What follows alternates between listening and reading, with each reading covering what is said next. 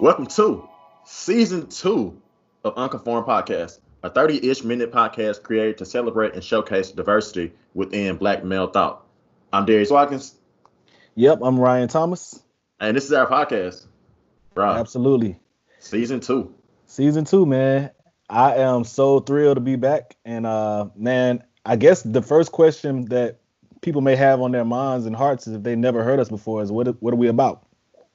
Yeah, man. Like the intro said, like we want to be roughly 30 minutes, but really just to talk about like almost any topic, and just talk about it from a biblical worldview. And what that means is just like we're both Christians, and we are theologically aligned with the Bible. So like we want that to be like the driving force behind our conversation, but that doesn't mean that we're going to talk about scripture like every single time in every episode.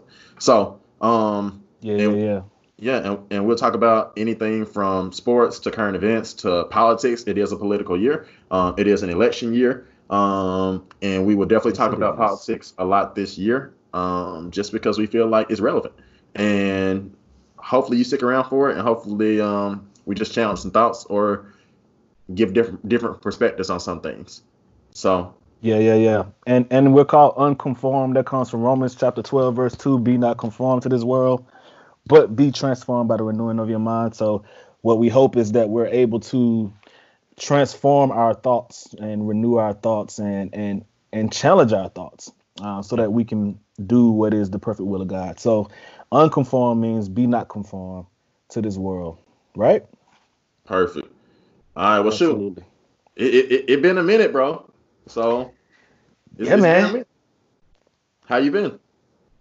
Man, you know what? I have been a little bit stressed out just about the state of the school system. And I have a bonus daughter. She's 6 years old. When I got my wife, I got her too. And so we're trying to figure out exactly what we're going to do with her. She's trying to learn how to read, and she's trying to learn how to do math. And she really needs that attention right now. Yeah, But we don't want her to go out and get coronavirus. So we're on that. We're yeah. on that, walking that tightrope right now, you know. Yeah, and that's I mean, and yeah, and that's why we're gonna have the conversation with Dr. Moss that we're gonna have today. I think that y'all will enjoy it. I think that y'all will hear some refreshing things, and I think that everybody who listens to this like will be challenged in some capacity, like in how they think and rethink about reopening schools and what that should look like. Yeah. Absolutely. But yeah, man, that's all that's been on my mind. How you been? Bro, trying to figure out how to be a school counselor in a virtual world. So I'm definitely intrigued to see like, what the district has for me. I'm excited to be able to be with my kids in some capacity. And I'm also just, I mean, 2 months into marriage, so just still figuring that out. Some good days, some not great days, but overall every day is great. That's So good. so yeah, man, just figuring it out. And the NBA is back. So I got my Oh, wife, I got my bro. kids, I got Yes, the NBA. Like what else is there to need? I got bro. God. Let me say that real quick. Yeah. And you got God, of course. He's first. But man, I'm telling you, the NBA being back has been such a breath of fresh air. You know, it's almost like I forgot what it felt like to sit down and watch a game, all the way through and be like, I don't know what's gonna happen because it's new, it's live. Right, right. So that's been dope. Yeah, that's been dope the last week. Yeah. Yeah, right. I definitely needed the NBA to come back, and it couldn't have come back at a better time. So I'm super excited about that. My Lakers just wrapped up the number one seed for the Western Conference. Uh, They're my looking nice. Grizzlies are struggling. I hope we can figure this out. The Grizzlies. Oh, the Uh, Grizzlies, yeah, yeah, yeah. because we struggling right now. So we gotta figure this thing out, or we'll just be back next year with a Yeah. vengeance. But you know what, man? One more thing. I know you said you're trying to figure out how to do counseling over Zoom or Skype or whatever.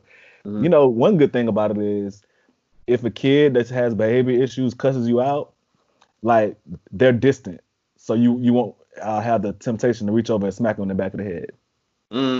This is true. And let the record show that I've never smacked a kid in the back of the head out of frustration. I don't know where he got that statement from, but I just want to let y'all know. Um, but real quick, man. I just want to do this one more time, man. Shout out to everybody who listened to us in the first season, who made the second season possible. We had well over 1,000 views. We had so many different people. We hope y'all rock with us this season. If you're listening right now, then our challenge to you is to get somebody else to listen to the podcast. Send it to somebody. Subscribe. Leave a review. Reviews do help. And yeah, we really appreciate y'all. But shoot, let's go ahead and jump into it because we're gonna.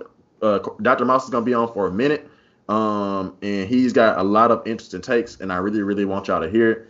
And I think it was a really, really good conversation. So, Yeah. Without further ado, we're gonna be talking about again schools reopening and what that should look like with Dr. Mouse. All right, today on the podcast we have a guy who I've known for a long time. I'm talking about a guy who has a PhD. A guy who worked for the Mississippi Department of Education, a guy who has done virtually everything. We were roommates in college, and there was people shooting a documentary on his life as we were roommates. A guy who basically is a lifelong educator, I would consider him. He's run schools, he's taught in schools, he's taught at universities, and we're really excited to have him on. I'm talking about Dr. Felton Cortez Mouse. So Cortez, how you doing? Man, I'm good. Excited to be on the show and talk with you about what's happening with schools and what's happening in our nation and how do we get kids back to school safely. Right. And Cortez, man, it's good to meet you, man. I love the fact that you wore a blazer to this meeting, even though we're on Zoom. So tells me a lot about you, man. I appreciate that. Listen, I keep a blazer hanging on this door just for calls. That's the environment that we're in right now. Now, my wife is also like doing Zoom meetings and stuff like that. And it's funny to me because like she's doing training right now for work. And like I'll walk in the office and I'll see her and she'll have like a really nice shirt on. But then I look a little bit lower and she got like the shorts that she was just sleeping in on. So like, are you wearing slacks or are you wearing like? I'm not wearing slacks. I am not wearing slacks. Nope, not at all. Not at all. All right, business at the top, party at the bottom. I'm down. All right, Ryan, you want to introduce the topic?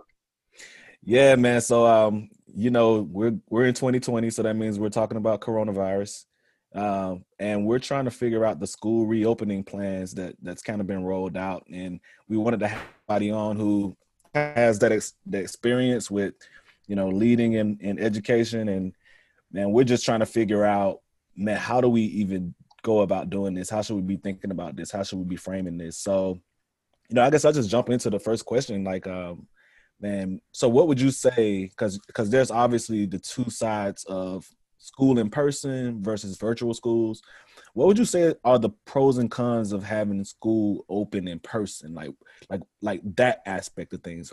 What do you say are the pros and cons of that? Yeah, and real quick, before you answer that, I know I did like a little brief synopsis of like who you are, what you've done in education. I feel like you can do a much better job of like saying a lot of things that you've done. So can you kind of tell the people like what you've done like in education before you even start talking about these things? Yeah. So Felton Cortez Moss, as a high school English teacher, probably my most favorite job. I had no interest in going into teaching and went into teaching through Teach for America, through policy. My undergrad degrees are in public policy and English. Got stuck into teaching and became a principal. Loved every second of being a principal. I was a middle school principal and a high school assistant principal before that. And then most recently, I worked for the state superintendent at the Department of Education, leading teacher and principal evaluations, as well as all of our state teacher recruitment and retention work. So I've just really enjoyed being in both the classroom, the administration, and the policy level when you think about education. Mm-hmm. But to Ryan's question, I think we are truly in an interesting place. And as an educator, one side of me, I almost feel like Apostle Paul, if you will. I know this is a spiritual podcast. Apostle Paul mentions being between two ideas, if you will. And so in so many regards, I feel that it's critically important that we have children in school, but also we have a safety concern. We know that the virus doesn't move as swiftly or is not as transmittable from student to student, but we do have adults and teachers and senior citizens and bus drivers. Unfortunately, our educator workforce is very old in this country. And we have to really think about that because millennials are not there. One of the pros to having students in school is that, we know that a teacher is the single most important factor with regard to increasing student achievement. And so we also know that virtual learning does not have a large effect size. It does not tremendously affect students. And so one of our biggest cons of all of this work is the best mode for teaching or is not available to kids. And what we found is not impactful is the mode that we're going to have to go to, which is virtual. And so that is our biggest con. I think our second con with all of this is, and I've really struggled with, what do we do with kindergarten through third grade? It's so difficult to teach a child how to read, and you really can't teach a child how to read virtually. And so you really need to be there and working and sitting in front of a child. So that is a con that we face. And I've actually pushed friends to say, look, we got to find a way to educate kindergartners through third grade. That means spreading them out in groups of 10 across every building in a school district. Then we have to do that. I think the biggest pro of bringing kids back to school is a little contrary to what I just said. I tend to believe that we can control the virus more if we have kids at school for 8 hours a day. But I don't think it's time for us to go back now. But I wonder if we could control the virus with secondary students a lot more. We see transmission rates really high with 18-year-olds and a little bit in 15, 16-year-olds. So I'm just curious as to one of the pros of this very work is that we might be able to control the virus a little bit more. But we got to get kids back in school, kindergartners through third grade. They can't learn how to read at home. We can make adjustments in fourth through 12th grade and teach them virtually. That's one of our cons of being able to do this. But I'll stop there. Yeah, there's so many good points, man. So many good points. And like, as somebody who's a middle school counselor right now, that's married to a second grade teacher, a second grade literacy teacher at that, who's in charge of like teaching people how to read. Like, I'm so on the I'm on the train for virtual learning. I think that is accessible via the resources that my school has, and also I think that like it can be done for middle school. But then when you look at elementary, like you talk about having like a 6-7-year-old on a computer for 6 hours a day. Like practically what does that look like? And Ryan has a 6-year-old at home. So it's like, it's so layered. So like, what do you even think that virtual school would look like for like K through 2? Yeah, so I want to name something. I think you talked a little bit about your school. We do have an equity issue with regard to this, to the distribution of access. Mm-hmm. So while I'm saying we can make 4th through 12th grade work, we have schools that don't have laptops. We have children who live in communities without broadband internet. And there's two notions of synchronous learning and asynchronous learning. Mm-hmm. In those places where kids have very little access or not good access, we have to think about asynchronous learning, where they're not learning the information in real time. And in places where kids have strong internet, synchronous learning may be an option. So even thinking through synchronous and asynchronous learning options is something I'm not hearing people talk about. They're just saying virtual learning. Mm-hmm. And that's because we have equity issues with regard to access to laptops and internet and all of those things. But to your point around what a good kindergarten through third grade experience might look like, the quickest way that I think we can do this is reduce class size and reduce time, right? So what you might see is a kindergarten teacher virtually working with one-on-one, right? Working with a student individually. So rather than trying to do whole time, you won't be able to do that. It'll be individual students. Mm-hmm. I think what we'll also have to pull back on is we have a very regimented day with regard to kindergartners and second graders. We know at this time we're doing phonemic awareness. We know at this time we're doing math. We know at this time we're doing writing. And so we're not going to be able to ask children to live by that schedule. But we're also going to have to work with parents and have them to make a schedule at home for their child to get some of the things that we normally wouldn't be able to do, that we normally would be able to do during a school day, but can't do through Zoom. So I think we have lots of adjustments to make, but I think the biggest adjustment we will make is not asking 25 kindergartners to get on Zoom at one time. Right. That is the big push that we're going to make. But, you know, the teacher side of that is straining on a teacher to ask them to do 25 individual Zoom meetings every day. Mm-hmm. Right. And I'm even thinking about the social aspect of things, like the social deprivation that's gonna kind of wane wear on the kid Just thinking about like, man, even if the kids do go face to face and have like, social distancing at schools, you're not going to be able to connect with your friends like you want to. You're not going to be able to have those times where you can play tag and like, those young kids, they love to touch and they love to. You're not going to be able to do that. And I feel like the temptation is going to be so great that kindergarten through third to, up to like middle school, it's almost going to be impossible to ask them to social distance every day. And so, and like he said, I do have a 6-year-old, and I think that, she's going to be here with us doing virtual learning, but she's got to learn how to read. She's got to learn, and I'm not equipped to teach. Okay. I can tell her and I can show her everything, but I feel very, inadequate in that regard, as far as like this is an important time, like for her to learn her reading, her writing, arithmetic.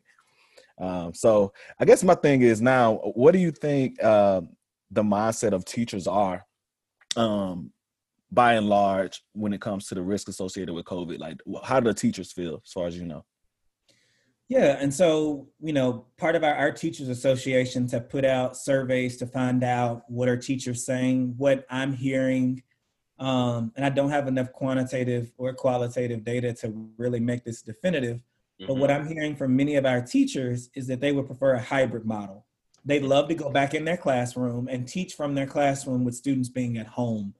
And so I think, but one of the things you say, we have an older population of teachers, and I think I started the conversation saying this, who will not return back to a building and even do hybrid learning. I just heard a story the other day where a teacher had her 26 years and the school district wanted her to come back for professional development. And she said no and submitted her retirement papers. We already had a shortage of teachers in this country. And so, when we exit this thing, I'm really concerned about, will we have enough teachers to even go back to school? We're losing teachers. We didn't have enough teachers going in originally, but by and large, teachers would love, many of the teachers that don't have health risk would love to be in their classrooms and offer this hybrid model where they're teaching in their room and children actually log in and see their teacher inside a classroom. Yeah, that's good. And it's like, and like you said, it's so problematic when people just say like, just go back to school. And if teachers don't want to be there, then just don't be there. When we as educators like know the shortage of teachers, like it's so many programs in Memphis, like Memphis Teacher Residency, Teach for America, so many programs in the city that like are navigated basically just to like have teachers in the classroom. And you talk about like potentially like deterring teachers from wanting to return. And a lot of those teachers are quality teachers, especially like the older teachers, or they wouldn't have been teaching for that long. When you talk about like lifelong educators leaving the field, like to me, that's kind of scary. Especially like just for the future of kids. Cause like you need that balance. You don't need a school full of young people or a school full of older people. Like you need that balance just like so kids can see a balance in perspective. Absolutely. No, I totally would agree. All right. So Cortez, you and I had different educational experiences in the state of Mississippi. I did my master's internship at Oxford Middle School, which is a 1-to-1 school, meaning that like everybody in the Oxford school district has laptops and whatnot. Whereas you worked in Quitman, which is 45 minutes from Oxford, but couldn't be more diametrically opposed. And like what you could start to see is like some people talking about how virtual learning isn't necessarily like the best option for some schools.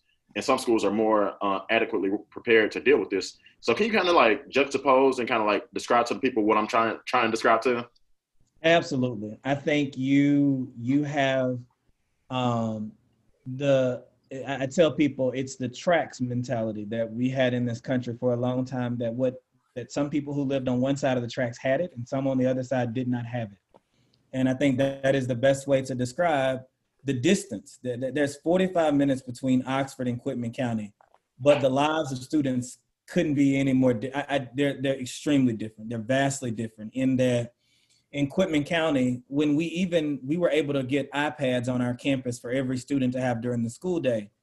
And when we began to grapple with, we need to send these devices home and have a true one-to-one program, we ran into issues of internet access for those devices. And so it's strikingly different. And I think one of the challenges with this COVID-19 conversation and reopening schools that folks have failed to have is the inequities that exist with regard to access. And we talked about this a little early on.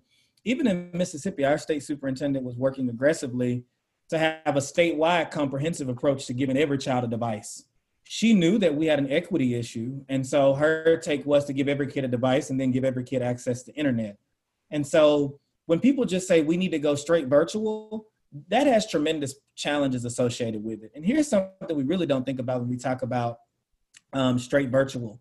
There are many children who would be afraid to get on a Zoom call because of the backgrounds in their home don't look like their peers. And so there is trauma that could be associated with that experience, a child not wanting to open their homes for other folks to see inside of it. And so we have a litany of challenges with regard to virtual learning and equity and access. Think about it. If oftentimes if a device tears up and a parent went out and bought that device and that's all the money they had, they don't have money for it to be repaired. However, a well-off child, parent can easily go repair it, or their parents have a laptop that they use for their job. And so we just really have to think deeply about what we see.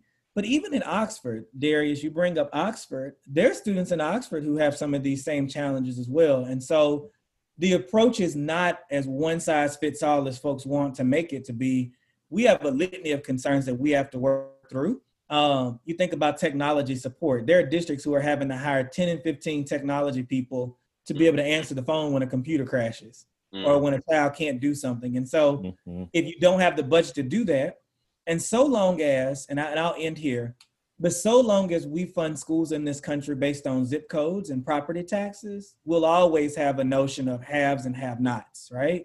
The Oxfords of the world have a much larger tax base. And so because of a larger tax base and more economics, their children are more likely to have the things that they need in comparison to communities such as Quitman and the like. But, we have serious equity issues. And what I will say COVID-19 has done is exasperated those, and it has brought this conversation to the light. I hear more people talking about equity and access now than I've ever. And so that is one thing that we can draw from COVID-19 that may be aiding us as we seek to reimagine public schools.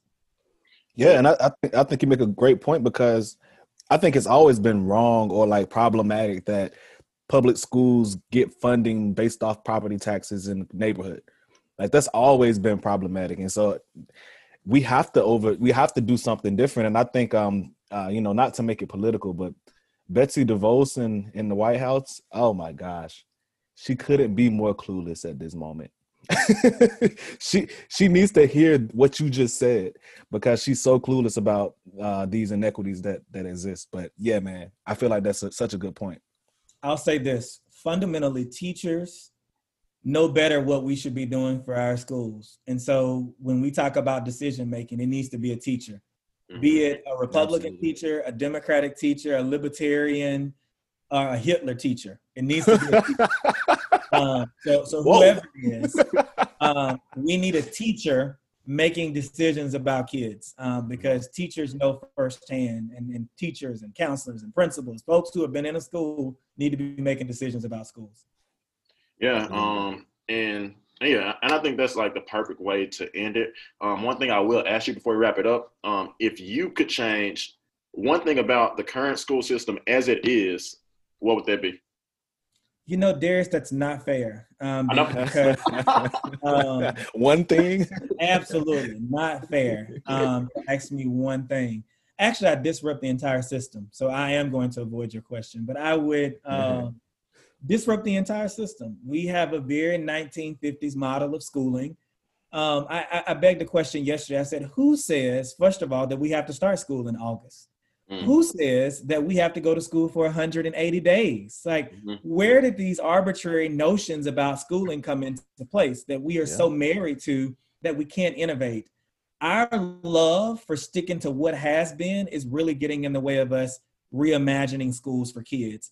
We have a very factory model of education, and it has not worked for all children in this country. And we have evidence every day that it has not worked. And so I'd like to just take a blank sheet of paper and start from there and say, what is it that a child needs to know to be successful in the world? And let's design a school system based on that.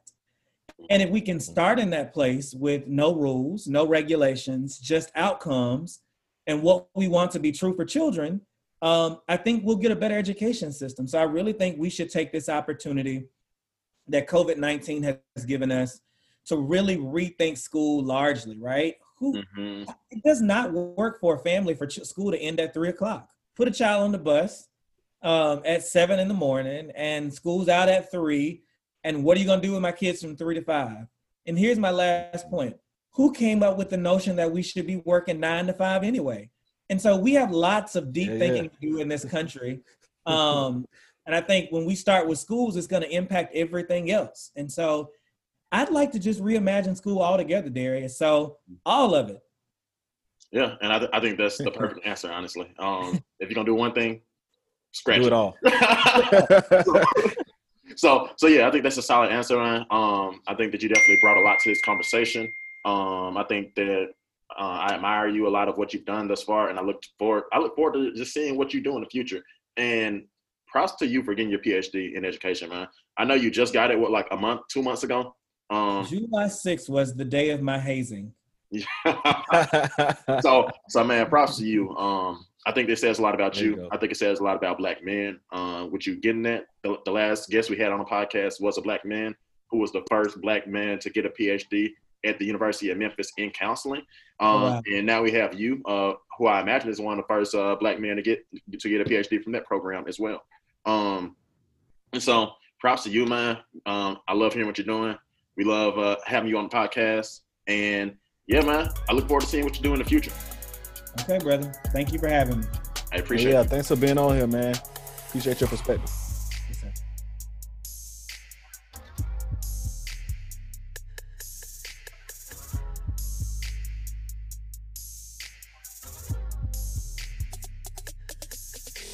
Man, shout out to Cortez, man. Shout out to Dr. Moss. Shout out to him for giving us some time and just giving us things to think about. So, like, what are your immediate thoughts, like, after talking with him? Yeah, man, my immediate thoughts are, man, he articulated a lot of the concerns that I think are on the hearts of parents and teachers everywhere. And, man, teachers have been so undervalued for so long, whether it be like the amount of pay that they get, whether it be just like the amount of like leadership positions that they get, in government. Man, I think this is a time to really like put them in their proper place, if that makes sense. Mm-hmm. Like put teachers in their proper place because they're there every day with the kids. They know best what to do with these kids. They know the best. I mean, no one else knows.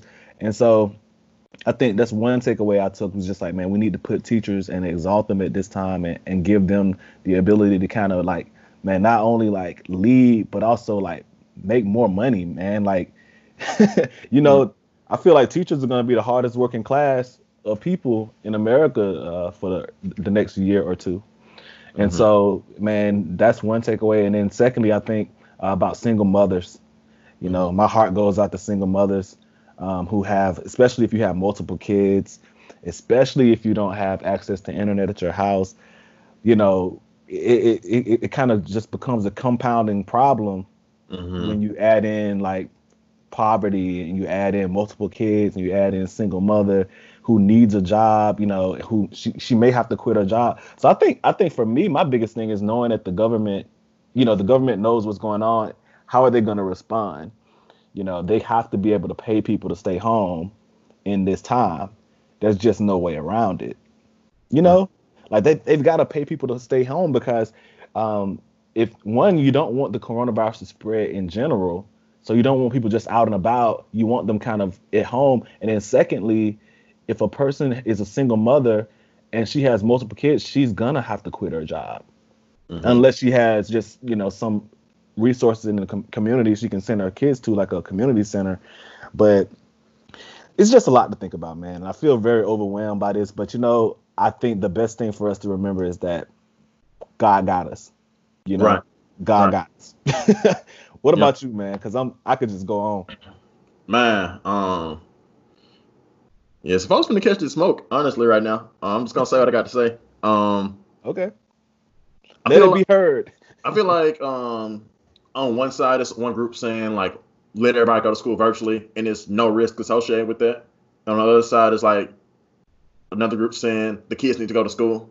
It's very few risks associated with that, and both of those takes are just practically not true. We talk about only going to school virtually. One thing that you do have to admit is that like child abuse reporting is down, and it's down because like people aren't in school.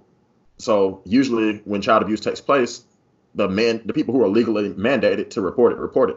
Those people being school counselors like myself, teachers like my coworkers and people like that. So like it's definitely like toxic situations that are at home that I hear about every day as a school counselor, whether it be an alcoholic or somebody who's addicted to some kind of drug or anything like that, or sexual, physical, emotional abuse. Like all these things that take place, there's no safe haven for these kids to go and express these thoughts and feelings. Just to clarify, you're saying that they're down because these kids aren't leaving those abusive environments. Yeah, because they're not talking to mandated reporters, right? Yeah. So like, more oftentimes than not, somebody in the home is not going to call. They're not going to call DCS to report child abuse because that will mean potentially like losing your father at home or losing another source of income at home, if we're being real. So like that's not going to happen. And that's problematic.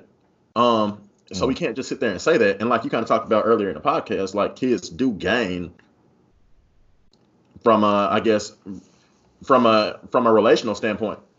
So like from being around each other, like you don't get that in virtual school. So like those are cons. And then on the other side, it's like, so what happens if a teacher gets it? Like if a teacher gets it, like do the whole class got to quarantine for 2 weeks? Do the whole grade level got to quarantine for weeks? Do like all the teachers in that grade level have to quarantine for weeks? And if that's the case, then like we're basically doing virtual school anyway. So people don't necessarily consider those things. And then like you have a group of people, this group of people that talk about how some people can't afford to do this. Like some people, these Shelby County black students can't afford to do this.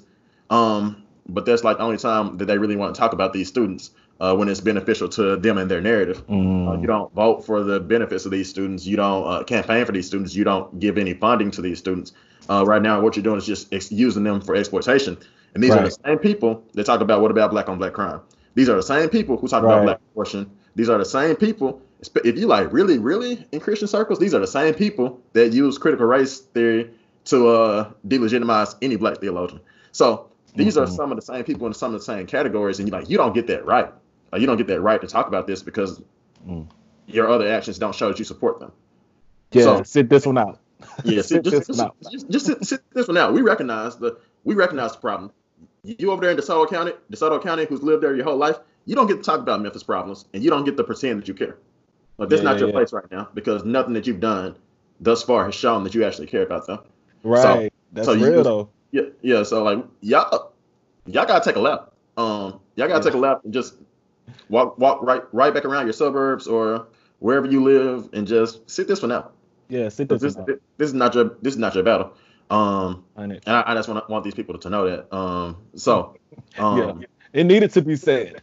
Yeah, okay. It really did need to be said. I'm not definitely gonna did. But like it's and like some of this stuff is right. Like some of the stuff they say are right, but like you just don't get the right to say that because you don't support these kids in any way, shape, or form. You don't support, like, you talk about black abortion and you don't support like anything to help stimulate like the chances of them wanting to give a kid life. So you really don't get to talk about this, honestly. And I think we got to get to a point in society where everything is not politicized. Like this has quickly become like a liberal versus conservative thing, and it should just be a kid thing. And if we're gonna talk about like opening schools and like providing insurance so that like schools can't be sued if they get sick, then let's be real, and let's also not the 9/11. And I'll finish with this. The firefighters who went into the building at 9/11 like just lost coverage for the rest of their life. They had coverage for the rest of their life. They just lost that coverage. Some people say that these are adults. They made decisions. That was part of their job. They had to do it. I completely disagree with that. But to some capacity, they are right that these are adults, and that I don't agree that they should have lost coverage, but they lost coverage. And if you're going to talk about bringing kids into a situation where they can't control, because after 6 months we think we know the long-term effects of it, then I hope that we can talk about providing long-term health coverage for any complications for life that has anything to do with coronavirus. Because if you're not willing to talk about that, then you're not really being real about supporting the kids. Yeah, they're actually signing liability waivers. Like exactly. But the opposite. Yeah, but like you talk about you care about these kids. Come on now, like just be real. It's silly.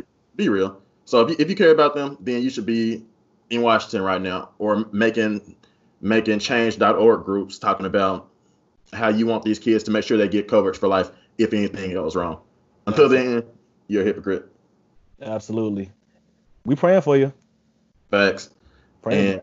But yeah, man, I think that all in all, shout out to Cortez for adding to the conversation. But we definitely had to talk about this from our perspective too. That wraps up our first episode of season 2. We hope y'all liked it. Again, like, subscribe, review, refer a friend, all those things, man. Absolutely. And shout out to Cortez, or Dr. Cortez. What do you call him? Moss. There you go. Dr. Moss. Yeah, man. Thanks for. I love when we have people on the show that are smart and articulate and just bosses, man. Dude is a boss. In every sense of the word, he showed up to the podcast with a blazer on. Old blazer on. So we appreciate you. We appreciate y'all. Let us know what you think. Let us know if you have thoughts that may be contrary to the way we feel, and we will go from there. But I'm Darius Watkins. Yep, I'm Ryan Thomas. And we out.